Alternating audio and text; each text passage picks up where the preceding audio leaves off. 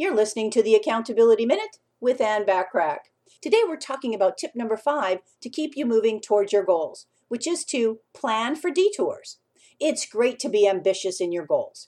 How else can you grow and exceed expectations? It's also worth managing ambition when working towards your goals. Acknowledging that mistakes or obstacles are possible isn't being pessimistic at all. It's just realistic.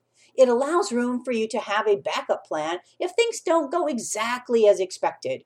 A big part of maintaining motivation is the sense of momentum and energy you're putting towards it. If you feel blindsided by a slip-up or unexpected turn, you may lose confidence in your abilities, perhaps your team, or even your goals. The best way to avoid this is to be mentally prepared for obstacles. Tune in tomorrow for tip number 6 to keep you moving towards the achievement of your goals. In the meantime, want more from me, the Accountability Coach? Subscribe to more high-value content by looking for the Accountability Coach podcast, which can be found on most podcast platforms and in most English-speaking countries, and of course at accountabilitycoach.com. I appreciate you listening.